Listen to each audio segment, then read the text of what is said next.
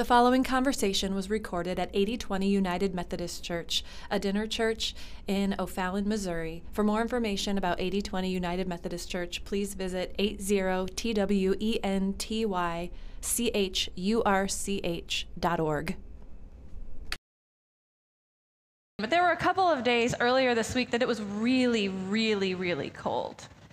And there was the folks that aren't sheltered when it's really, really cold, it's just a huge challenge. And I mean, one of the days there were a couple of people, we had given a tent to a lady and another guy, and then there was other people too that they were like, okay, if we could just have those like hand warmer things, then my fingers won't freeze and I won't get wake up with frostbite. I mean, it's been cold out there. So there was one day we did a run and delivered these hand and feet warmers so they didn't lose fingers or toes. I mean, it was really, really cold.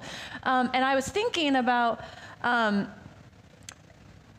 urgency. I mean, that's urgent to not want your fingers to get frostbite, you know, and then the coldness and the darkness and the lostness with just people just not knowing where to turn. And I was thinking about the urgency of this situation, and I was thinking about our series that we've been doing, where like in this metaphor of grace, God is the house. So if God is this warm, cozy house with a fireplace that welcomes you and has all the love you could ever want or need, and then there are people out there living in literal coldness and darkness and lostness. One lady told me, she's like, I woke up with my hair freezing. And then she said to me, every time she talks to me, she says, I'm just so lost, Amy. I'm just so lost. I'm X amount of years old, and I don't know why I'm in this. And she keeps saying, I'm so lost. That's the language that she's been using. And it reminded me of Chandler's testimony. If you missed her testimony last week, you missed a powerful testimony. It's on the podcast, so you can find it on Spotify or Apple Podcast. But she talked about in her life, there were different times when she described just kind of like a literal darkness. You guys remember that? And she was in a parking lot and like lights came on. And just talked about like when we feel lost from God during these times. And with all this lostness, darkness, coldness, deadness, we've talked about how even in far-off countries, even if we make our bed on the far side of the sea or in the depths of hell, even then, when we can't see God or hear God or respond to God because we're spiritually dead, there's prevenient grace. So that was the first kind of grace that we talked about. That's out there in a far-off country, that's taking care of us, that's providing for us, that's sheltering us when we don't know that God is doing that for us, that's wooing us home, that's bringing us to God, that surrounds us all the time. Sarah's talked about that last week. And then I thought about the story of the son from a couple weeks ago who got himself lost. Does anybody remember the story? If you were here a couple weeks ago, there was a teenage son, I think he's a teenager, who told his father he wanted his inheritance early. Like, I don't want to wait till you die. I want you to go ahead and give me my portion of your wealth. And so the father graciously didn't whoop his behind. He said, yes, I will give you your share, half of my wealth. And this son went and squandered it in a distant country on wild living, and he hit rock bottom. And when he was so hungry, he realized that he even wanted to eat the food that he was feeding to the pigs. So I'm catching us up. So there was a son who was just in such a desperate situation. He wanted to even eat the food that the pigs were eating. And that reminds me of like the far-offness, the lostness, the darkness, the coldness. I mean, that was where this son was too. So all these things are coming together in my mind. And then if that's what God is doing when we're way out there, today I want us to ask the question, okay, so how do we get in the door of this house that is God. I mean, it's great that God doesn't abandon us, that God's help and presence is with us, making us able to get to each new day, guiding us home. But how do we get home? How do we get in the door? When are we truly safe in God's arms of salvation, of wholeness, of redemption? Is there like a point at which we cross a threshold into a door? And if we follow John Wesley's soteriology, we would call that justifying grace. That is the door to this house that is God. Another way to ask this question is really simply put, what is salvation? Right? Now, there's a million ways to answer that question. There are some people who will tell you that salvation is praying a sinner's prayer and then waiting until you die to go to heaven. That's what a lot of people tell you. That's what I was sort of taught as a child. I don't know if anybody else has been taught things like that. Now, at 80-20, as always, you're free to disagree or agree with whatever is set up here. We like to say, take what helps you become a more faithful follower of Jesus, leave the rest. But I believe that salvation is so much fuller, richer, deeper, and multifaceted than just that, and then waiting until we die to go to heaven. When we pray the Lord's Prayer, we ask for our daily bread now, today. And that's something physical, right? And when we pray the Lord's Prayer, we ask for God's kingdom, not just to wait until we die to enter God's kingdom. We ask for God's kingdom to come to where we are now, here on earth, right now. Right here.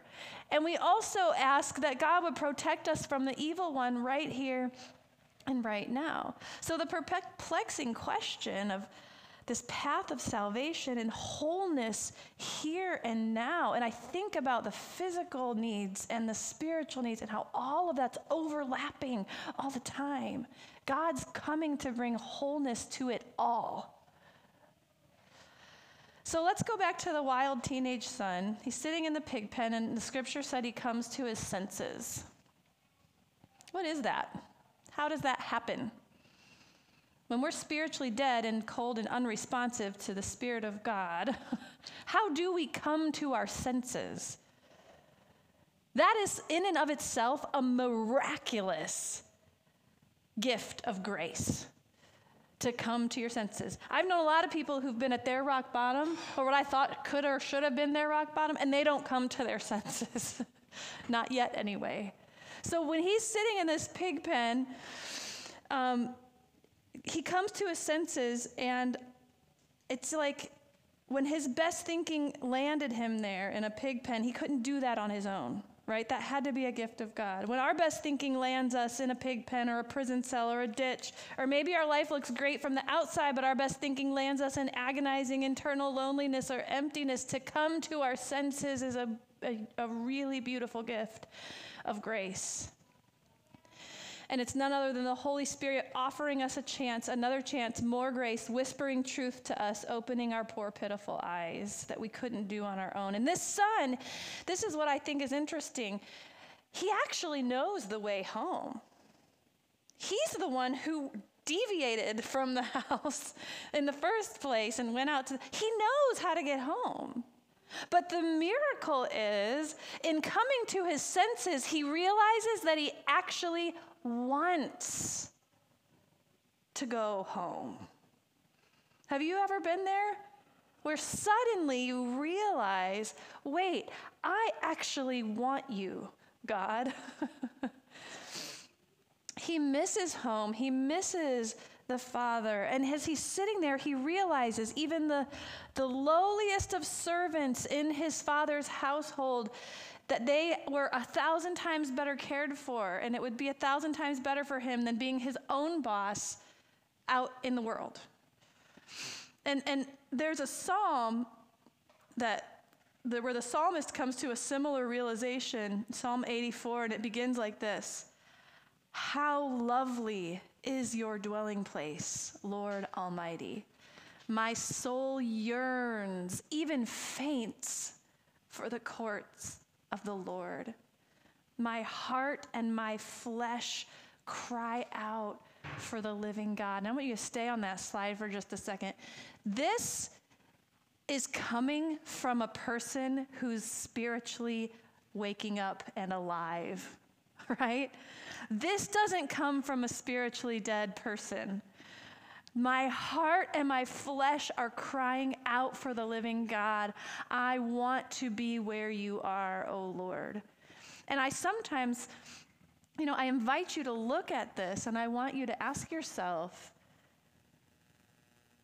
does this match my desires? Like, how spiritually alive am I right now? Is your soul yearning, fainting, so eager to be in the presence of God? And then the psalm ends like this. The psalmist says, because better is one day, 24 hours with you in your house, in your courts, O Lord, than 1,000 days elsewhere. And I think of the sun sitting out there in the pig pen. It's better than 1,000 days out here. I just want one more day in that warm, cozy place with my Father. And then he comes, it's the similar realization. I'd rather be a doorkeeper in the house of my God than be my own boss and then dwell in the tents of the wicked, right? So the son is woken up. If you like the zombie metaphor, he was walking around physically alive, spiritually dead, but now he's spiritually waking up. God's bringing him home. God's grace is working on him. And as he's on the journey home, he begins practicing what he's going to say when he sees his dad. He begins rehearsing it. Like, oh, Father, I've sinned against you. No. Okay, I've sinned against heaven, and I've sinned against you. And he keeps practicing, and he says, I am not worthy to be called your son. That's how he feels, anyway. And he's saying, okay, maybe I'll ask him, make me like one of your hired servants. And he's walking home, and he's got raggedy rags on and no shoes anymore because he's really got a rough time. And the story says, as the son was walking, as he was a long way off, that the father saw him. You know what that tells me? That the father is standing there watching and waiting for his son, perched somewhere on a second floor balcony maybe so he can see him a long way off, straining his eyes so when the son turns the corner, he sees him still a long way off. He wants to see his son back home. This is the father who was so rudely treated, right? This is the one the son dishonored, rebelled against, took part of his wealth and actually squandered it. This father was waiting and watching, and it said when he sees the son a long way off, it said, first of all, he was filled with compassion. That word in the Greek is moved, and it's a stomach thing because it's moved to the bowels. Not that there's something wrong with the bowels, but I feel it in my gut, this compassion for my son. And it says he did something totally undignified for the head of a household in this day. He ran to him. Can you imagine, achy back, achy knees, old distinguished man is overcome with such love, such compassion, so eager to have his son home safely that he runs the stretch to greet him with how far he is. And when he reaches him, it says he throws his arms around him and kisses him. And the son only gets part of the speech out. Father, I've sinned against heaven and against you. I'm no longer worthy to be called your son. But the father's jumping up and down, tears streaming down his face, I'm imagining. And he's hollering out to his servants, hey, quick, you guys, get him some nice clothes to wear. Look, and he needs sandals for his feet. Can you run and get him? This is my son. And then he said, remember that calf that we've been fattening up for the holidays? I don't care. Let's have that early because let's have a huge celebration because he says, my son who was dead is alive again. My son who was lost has been found, and they celebrated. It's such a beautiful picture of this walking through the door, isn't it?